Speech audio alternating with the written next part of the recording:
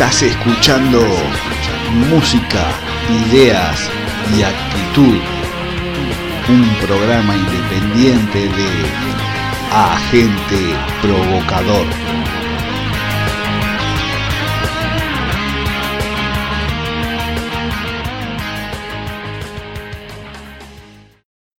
Hola amigos, se les da la bienvenida a todos, menos a los burócratas del Estado.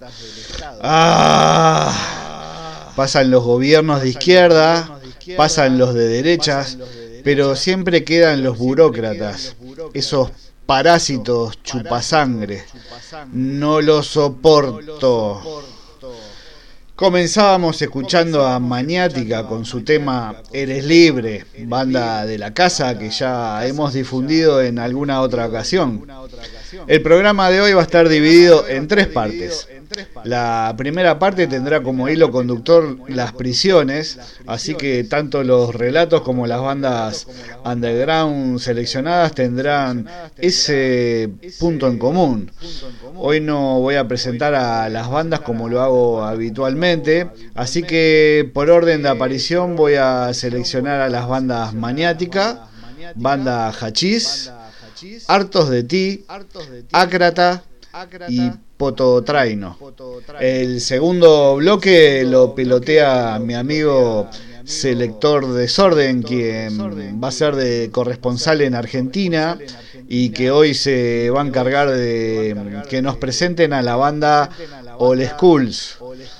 Y para cerrar, como es costumbre, Leo, mi amigo y cómplice, nos va a hacer de selector musical con algunas bandas no tan undergrounds, consagradas, diría yo, y también relatará la biografía incompleta del anarquista Joaquín Penina. Y ahora sí, ama la música, odia el fascismo.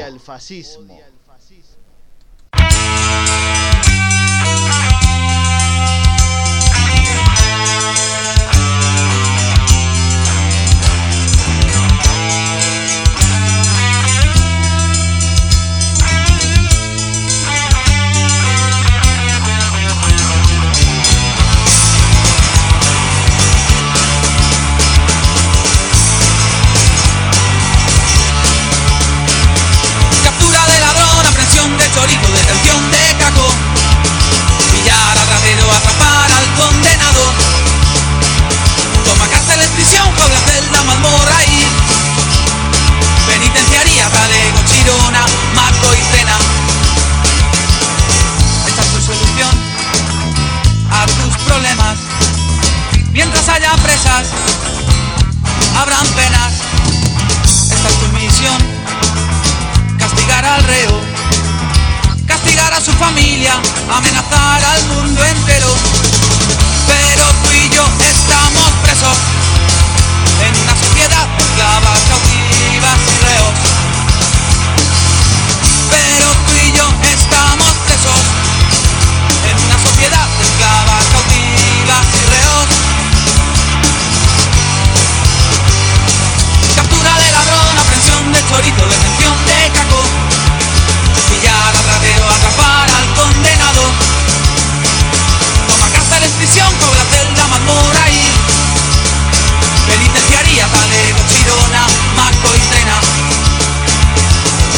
Esta es tu confusión, el no buscar la raíz del problema. Mientras haya riquezas, habrá condenas. Por eso la misión del oprimido es levantar el culo y negarse a lo exigido, porque tú y yo queremos eso, una sociedad de hombres, mujeres y libertad. Porque tú y yo queremos eso, una sociedad libre, razón de peso.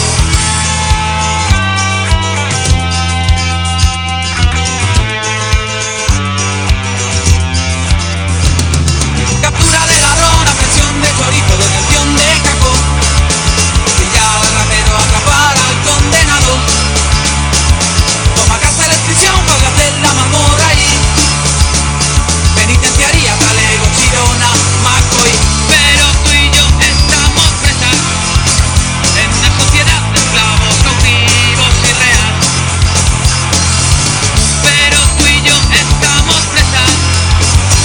una sociedad de esclavos cautivos y Capturado reales. el ladrón, detenido el capo, pillado el ratero, es condenado.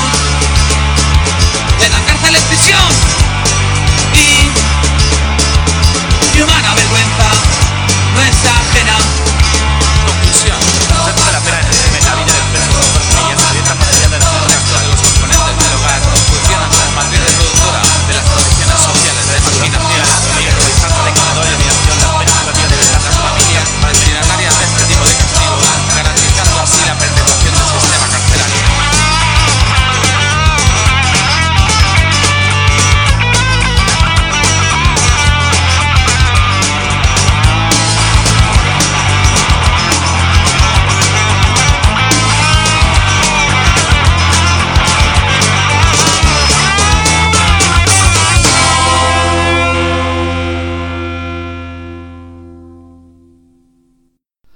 En realidad, para que la democracia pueda ser asesinada, primero tiene que existir.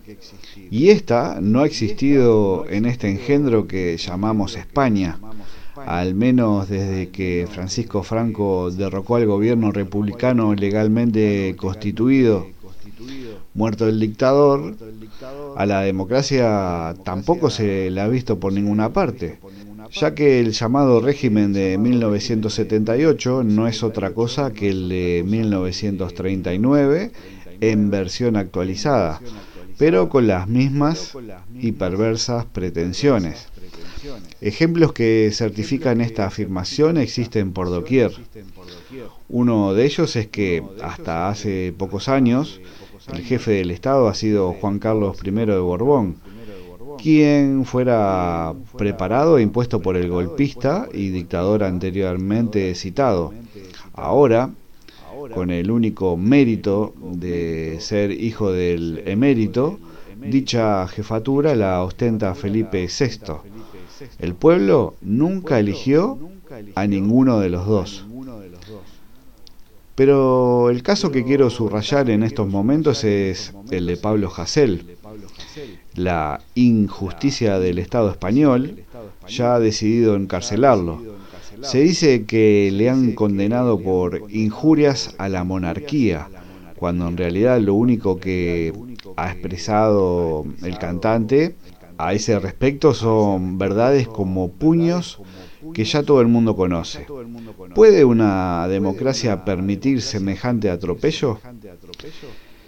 También han esgrimido otros ridículos argumentos para enviarle a prisión. Sin embargo, lo cierto es que a Pablo Hasél lo han condenado porque es un militante comunista activo y consecuente, y lo que ello supone para un sistema que se autodenomina democrático, pero que en realidad está altamente dañado por la carcoma del fascismo. Hasél hoy es ejemplo, y quienes ostentan el verdadero poder pretenden con su encarcelamiento advertir de lo que les puede pasar a quienes osen seguir su camino. Desde acá nos solidarizamos y apoyamos a Pablo Hasél y a la libertad de expresión.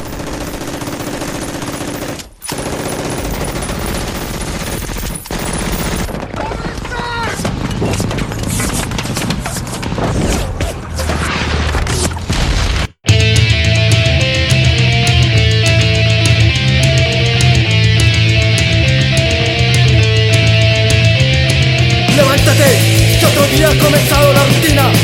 Continúa su camino la cabeza, da vueltas sin sentido hacia el final, conformismo y facilismo.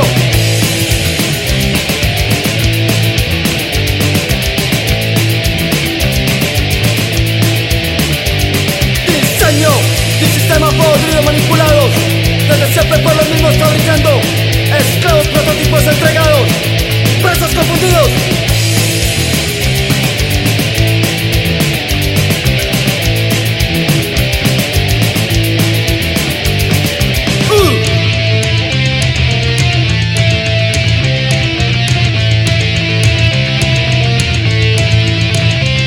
Despierta, que no hay nada escrito, pelea y escoge tu camino, destruye las barreras que te oprimen, libera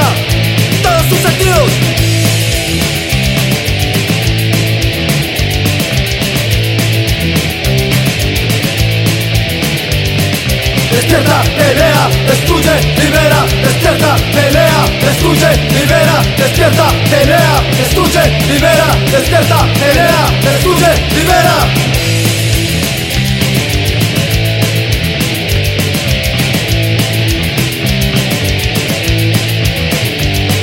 Despierta, pelea, destruye, libera, despierta, pelea, destruye, libera, despierta, pelea, destruye, libera, despierta, pelea, destruye, libera.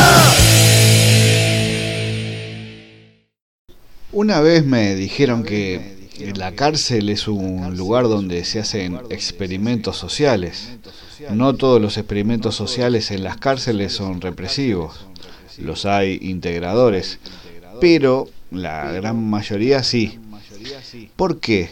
Porque si una técnica de represión es aceptada bien por los reclusos y se los consigue doblegar, sin duda alguna también servirá para controlar a la gran masa de población, que es en promedio bastante más dócil y obediente que la población reclusa.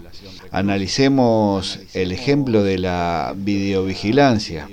Hace ya algunas décadas que la videovigilancia se emplea en cárceles y solo hace unos pocos años, está dando el salto al mundo civil, a las calles por las que todos nosotros paseamos.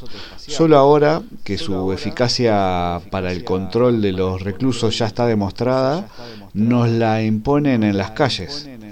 Se aplican así a las personas libres, inocentes mientras se demuestre lo contrario. Técnicas de control y coacción. De este modo, emplear alta tecnología para controlar reclusos puede parecer algo nuevo cuando no lo es en absoluto. En el origen de la videovigilancia moderna tenemos a Jeremy Bentham, filósofo, y el panóptico, del latín pan, todo, óptico, visión, panóptico, un modelo de cárcel ideado por él. Bentham es, desde mi punto de vista, el padre de la vigilancia social moderna. El panóptico de Bentham es en realidad una cárcel en la cual todo se puede vigilar desde un único punto, con la ventaja añadida de que puede hacerse sin ser visto. En una cárcel de este tipo, el vigilante se sitúa en el centro del edificio y tiene acceso visual a todas las celdas, pero no puede ser visto ni oído. Las celdas están además separadas unas de otras. De este modo, el recluso no sabe en ningún momento cuándo está siendo vigilado o cuando el vigilante está en la otra parte de la plataforma vigilando a otro recluso. Podría haber varios vigilantes, podría haber solo uno y estar durmiendo, podría no haber nadie en el puesto de vigía. El recluso no lo sabe y no tiene manera de averiguarlo. La idea tras este diseño no es otra que la de gobernar a los reclusos con el miedo.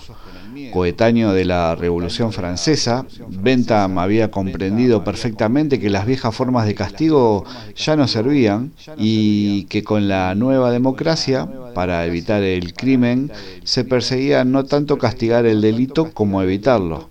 Si bien la democracia pretendía evitar este crimen, reinsertando al preso y no asustándolo preventivamente como a una comadreja.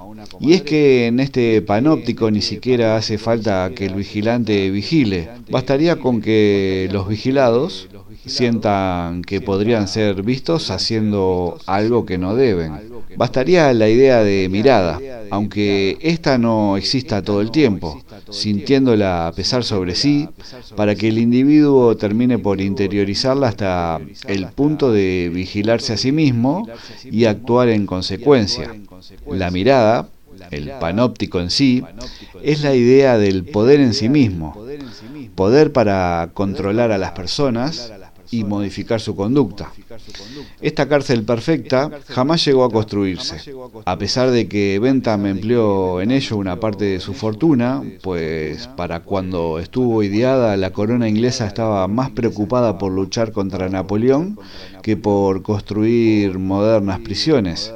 Sin embargo, desde aquel momento todas las cárceles y centros de trabajo se han construido siguiendo este modelo panóptico de vigilancia. ¿Por qué? Porque tanto en cárceles como en fábricas la idea de que el jefe o el vigilante siempre te van a ver cuando hagas algo incorrecto era útil al sistema. El miedo preventivo a que nos pillen fuera de nuestro lugar de trabajo está interiorado por todos. Y es por eso que ahora las ciudades se convierten en panópticos, espacios de vigilancia perfecta repletos de videocámaras que nos coartan y nos vigilan para devolvernos a un momento pasado de nuestra historia que no deberíamos repetir.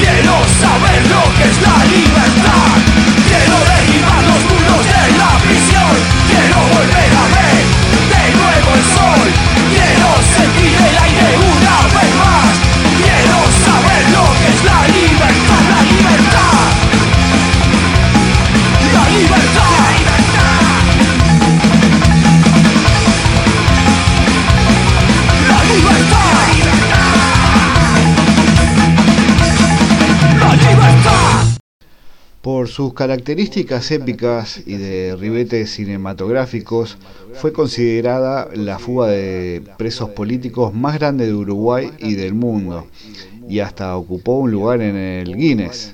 Mientras se organizaba un levantamiento en La Teja con el propósito de distraer a las fuerzas de seguridad, en la madrugada del 6 de septiembre de 1971, la Operación Abuso ponía fin al encierro de 111 militantes políticos, entre ellos la cúpula del Movimiento de Liberación Nacional Tupamaros y 5 presos comunes detenidos en la prisión de Punta Carretas. El gobierno de Jorge Pacheco Areco, que se sobreponía al mal trago provocado por la huida de 38 prisioneras de la cárcel de mujeres, recibía un nuevo golpe. El penal de Punta Carretas tenía 4 pisos, con 48 celdas por planta. Alojaba detenidos por crímenes comunes y a un centenar de presos políticos ubicados entre el segundo y el tercer piso. El presidente José Mujica y Eleuterio Fernández Huidobro, quien fue ministro de Defensa de Uruguay, también escaparon de la cárcel. Construida a principios del siglo XX, la prisión se hizo célebre en 1931, cuando un grupo de 8 anarquistas huyó cavando un túnel. Aquello fue un orgasmo nacional, una epopeya. Para facilitar la huida, el escritor y otros compañeros ocuparon la casa ubicada en Solano García 2535, frente al penal de Punta Carretas. Por ahí tenía que salir el túnel.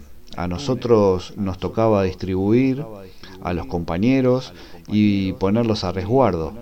Al salir, el niato contaba un montón de anécdotas.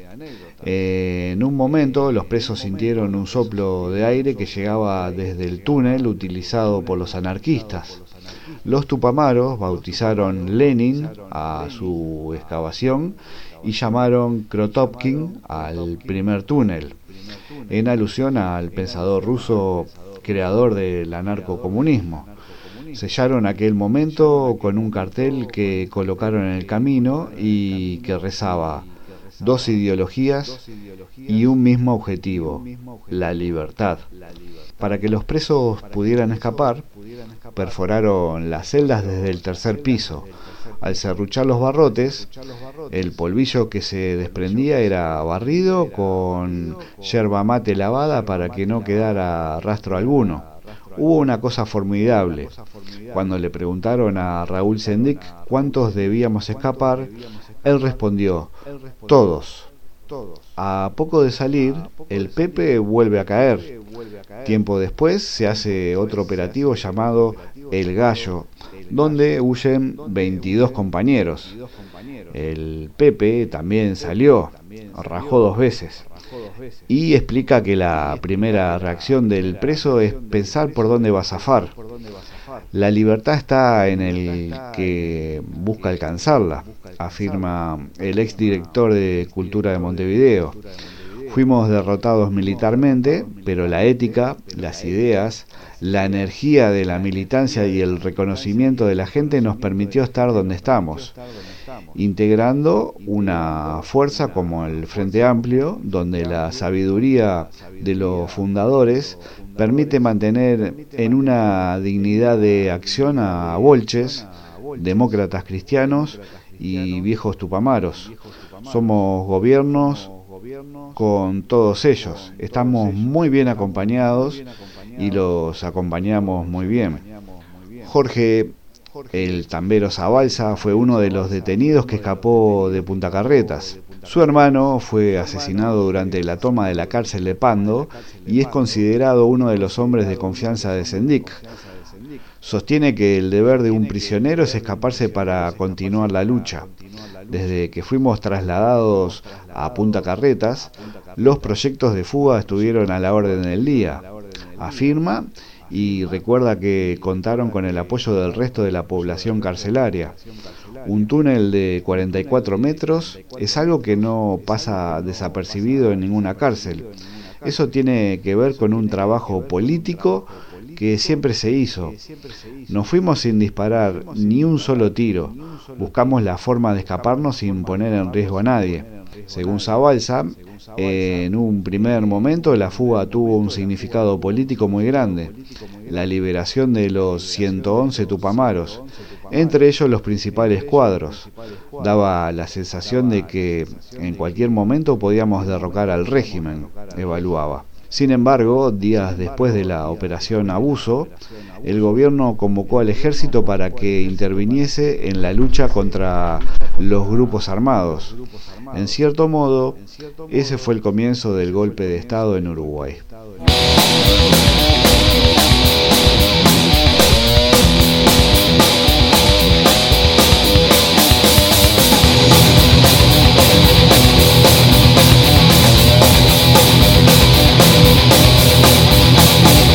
Prisión de Moro, prisión de Martutene, prisión de Carabanchel.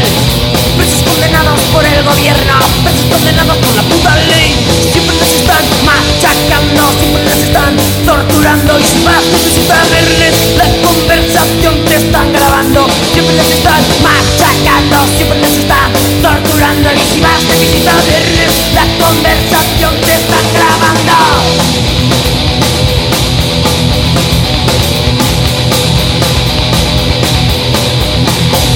Prisión de Moro, prisión de Martutene, prisión de Carabanchel.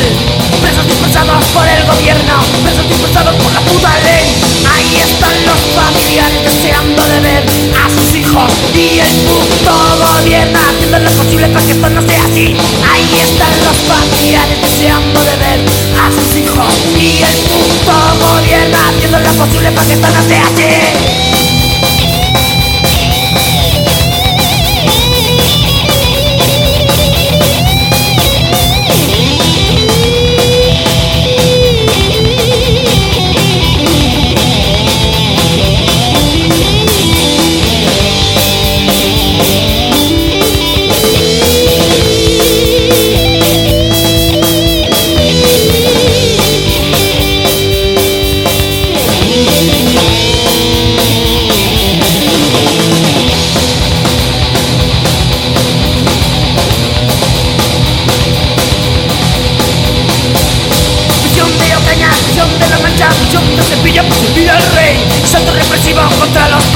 Tanto represivo amparado por la ley. Palizas, malos tratos, apaleamientos, vejaciones y humillaciones. Todo esto resulta ser el pan suyo de cada día. Y palizas, malos tratos, apaleamientos, vejaciones y humillaciones. Todo esto resulta ser el pan suyo de cada día.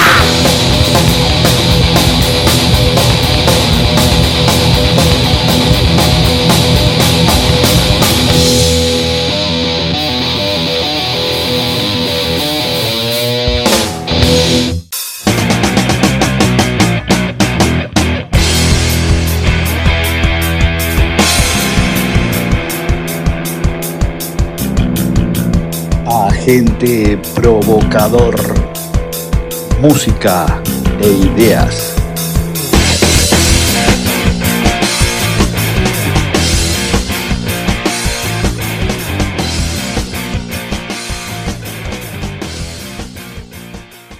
Este espacio pertenece a Selector, desorden.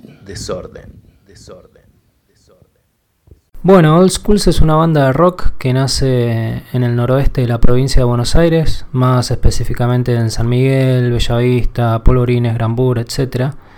Es un grupo de amigos con muchos años de amistad en los que hemos compartido distintos proyectos musicales, pero en ninguno hemos logrado tener metas concretas como grabar un disco, editarlo bien. Entonces todos teníamos como esa meta pendiente de tantos años de venir tocando en distintos proyectos, y cuando armamos esta banda decidimos arrancar directamente con un disco. Teníamos canciones, hicimos canciones nuevas y fuimos de a poquito encontrando nuestro sonido, un sonido que tiene muchas influencias del hard rock y del punk rock, cuyo nombre Old Schools es un juego de palabras. En los inicios de la banda, Emi, nuestro bajista, trabajaba en un local de tatuajes de San Miguel y pasamos mayor parte de la semana todos ahí. Era como nuestro punto de encuentro. Como teníamos mucha influencia de el tradicional en el tatuaje, la vieja escuela, el old school, y un poquito también queríamos meterle de eso a nuestro sonido, fuimos jugando un poco con ese juego de palabras hasta que salió este nombre.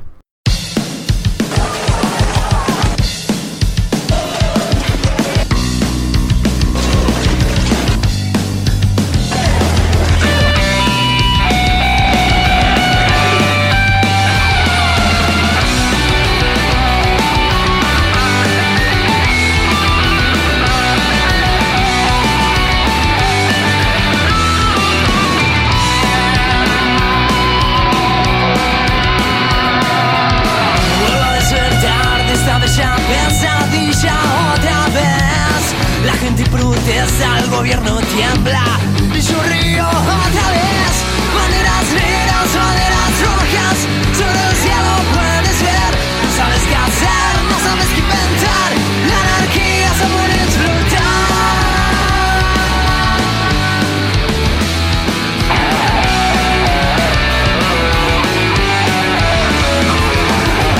Soy el hambre, soy la sangre, soy el fuego de Buenos Aires.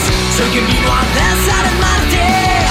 Soy el caos y el desastre. ¿Y ahora qué vas a hacer? ¿Y ahora qué vas a hacer? ¿Y ahora qué vas a hacer? Que estás el caos y el desastre.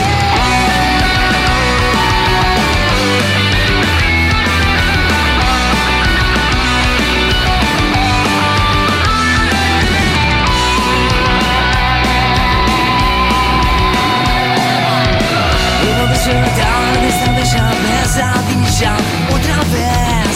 La gente protesta, el gobierno tiembla y yo río otra vez. Banderas negras, banderas rojas, sobre el cielo puedes ver. No sabes qué hacer, no sabes qué inventar. La anarquía se puede explotar.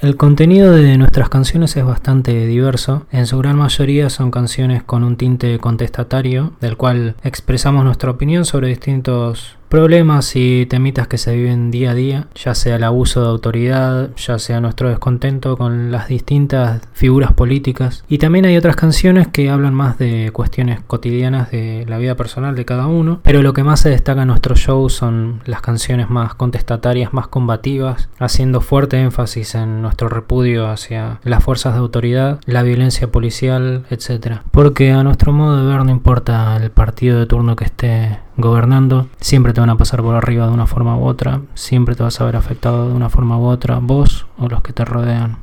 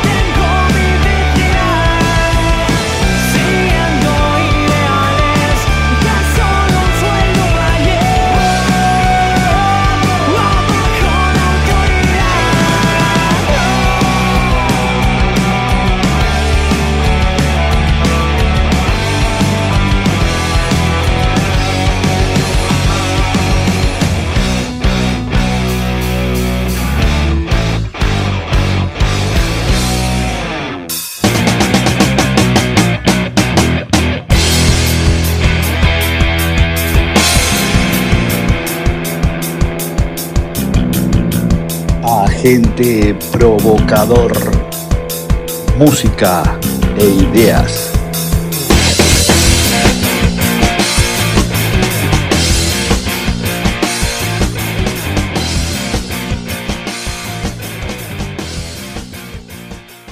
Suena ahora aquí en El Agente Provocador Blondie desde su álbum Autoamerican del año 1980 con este clásico que se llama The Tide is High.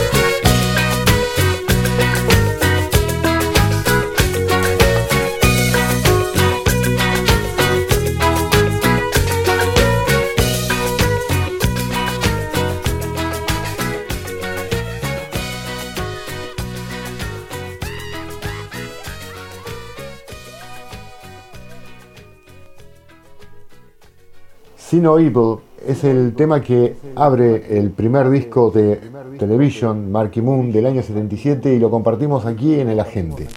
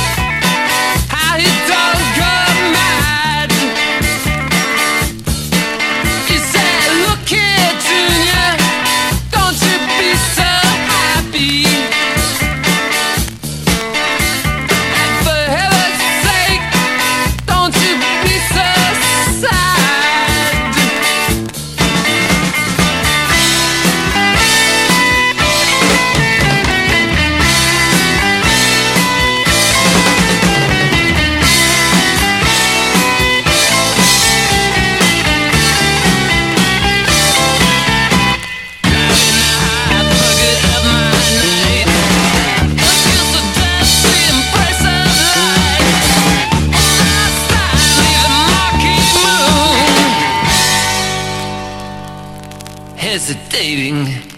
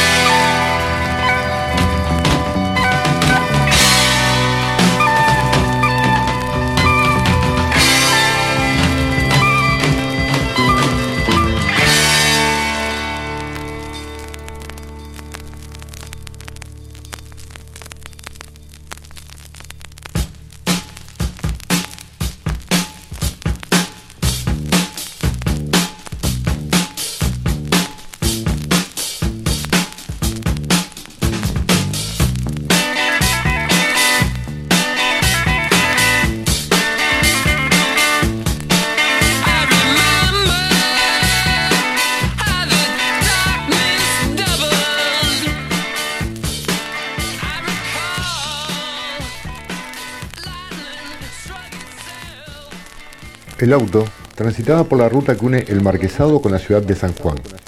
Al volante iba el capitán del ejército Luis Sarmiento. Sorpresivamente, se le puso a la par otro automóvil ocupado por 2 personas. Uno de ellos le efectuó varios disparos a quemarropa. «Acordate de Penina», le gritaron.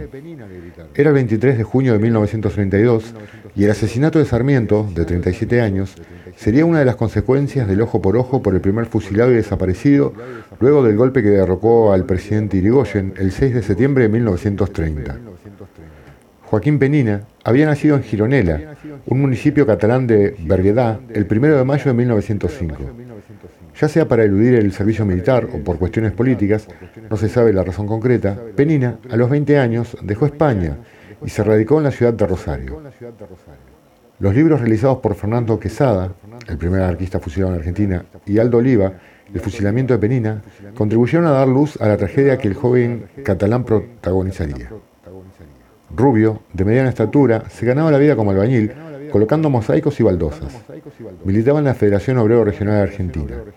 En el Altillo, que alquilaba en la calle Salta del 1581, había logrado armar una pequeña biblioteca. Muchos de aquellos ejemplares de contenido anarquista los vendía a compañeros a bajo precio o bien los prestaba. Cuando, el sábado 6 de septiembre de 1930, el general Uriburu derrocó a Irigoyen, Uriburu aplicó la censura en los diarios, anuló el Congreso, intervino en las universidades, mientras que la temible Oficina de Orden Público, a cargo de Leopoldo Lugones, hijo, le era funcional para el encarcelamiento y la tortura de los opositores. Ni el derrocado Irigoyen se salvó. Anciano y enfermo, fue recluido en el penal de Martín García. Pero lo que nadie imaginaba era que también habría fusilamientos sumarios a través de la ley marcial que establecía: todo individuo que sea sorprendido infragante y delito contra la seguridad y bienes de los habitantes o que atente contra los servicios y seguridades públicas será pasado por las armas sin forma alguna de proceso. El 9 de septiembre por la mañana detuvieron a Penina en la pieza que alquilaba. Lo acompañaba el carpintero Vittorio Constantini, con quien compartía la vivienda, y el azar quiso que a los pocos minutos se sumara otro amigo, el catalán Pablo Porta.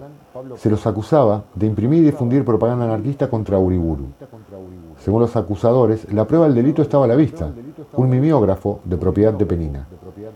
Pero vanos fueron los intentos de explicarle a los policías que hacía 2 meses que ese aparato no funcionaba. Antes que se lo llevaran, Penina alcanzó a tomar un par de galletas marineras y una fruta para sobrellevar las horas que estuviera detenido, confiado en que sería puesto en libertad. Ya había estado preso en 1928, cuando participó de una marcha por la liberación de Sacco y Vanzetti, y ya sabía lo que le esperaba. Fueron alojados en una celda de orden público, cuyo jefe era Marcelino Colombé, quien los interrogó. Como jefe de investigaciones de la policía, se desempeñaba Félix de la Fuente. Fue el teniente Rodolfo Lebrero, a cargo de la policía, el que les comunicó que, en vista de las acusaciones que pesaban sobre ellos, serían fusilados. Tan armada estaba la trama que un diario local, La Capital, publicaría en su edición del día siguiente la noticia que 3 anarquistas habían sido pasados por las armas, cuando el hecho aún no había ocurrido. La fuente citada era la propia policía. Con la complicidad de personal policial subalterno, dejaron a Constantini que se fuera. Porta también fue liberado, pero ya habían decidido la suerte de Penina. A las 22:30 lo subieron esposado a un camión, en el que iba el subteniente Jorge Rodríguez, que justo esa noche era el oficial de guardia. Fue gracias a él que, con el agobio de los remordimientos, o por quitarse responsabilidad, fue que se pudieron conocer los detalles de las últimas horas del militante anarquista. Lebrero le había dado la orden al joven subteniente de fusilar a Penina. Rodríguez estaba acompañado por un suboficial, 3 soldados y un empleado de investigaciones. Delante y detrás del camión iban 2 automóviles, ocupados por el mayor Carlos Ricchieri, el capitán Luis Sarmiento y otros funcionarios policiales. Una vez que partieron de la comisaría, tomaron hacia el barrio Pueblo Nuevo. A los 300 metros de haber cruzado el puente sobre el Saladillo, el camión se detuvo y condujeron a Penina hacia la barranca del río. Ahí fue que lo descendieron. Se improvisó un pelotón de fusilamiento. Fue el subteniente Rodríguez quien dio la orden a los soldados de disparar sus revólveres Colt. Penina, sorprendido, atinó a gritar «¡Viva la anarquía!». En una primera andanada no se desplomó, sino que quedó doblado, y entonces los soldados continuaron disparando. Rodríguez ordenó el alto el fuego. Una vez caído, aún con vida, el subteniente le dio el tiro de gracia. Debió hacerlo 2 veces porque el primero lo erró. Alguien murmuró: Fue un valiente hasta el último momento. Había recibido 7 disparos. En sus bolsillos aún guardaba las galletas marineras. También hallaron un giro por 5 pesetas que iba a enviarle a su hermano Juan, que moriría en 1938 durante la Guerra Civil Española. Subieron el cuerpo a una ambulancia y lo llevaron al cementerio de La Piedad. En un cajón de pino, 4 conscriptos lo enterraron como NN en el Solar 2, fosa 450. Hubo una investigación, se identificaron responsables, pero no hubo condenas. Los policías admitieron haber detenido a 3 personas en averiguación de antecedentes, pero que al día 10, a las 22 horas, habían sido liberadas. Sus compañeros, Constantini y Porta, volvieron a sus países, Italia y España.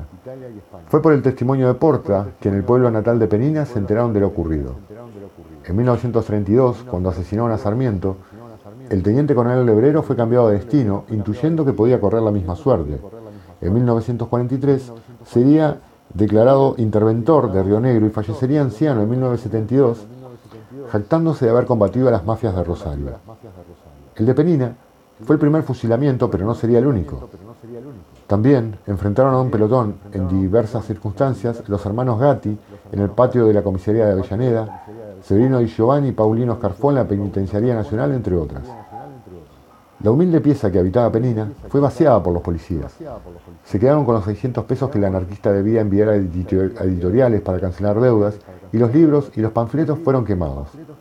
También corrieron la suerte de las llamas en 1977 la tirada completa del libro El fusilamiento de Penina, de Aldo Oliva.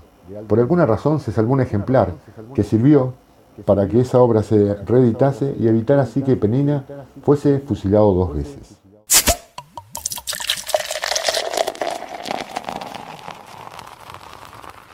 Ramones sonando desde su disco del año 84, Too Tough to Die, con este clásico que se llama Warhog.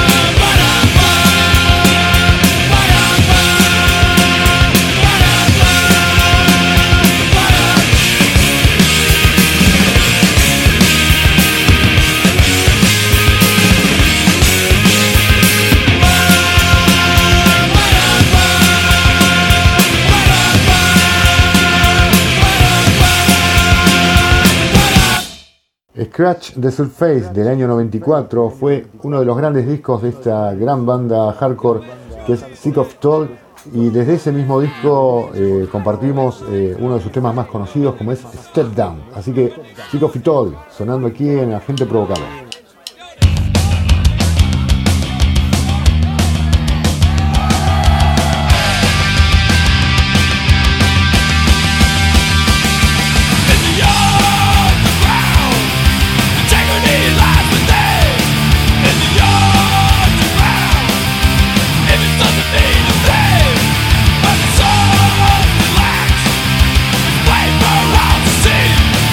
If the deal is right,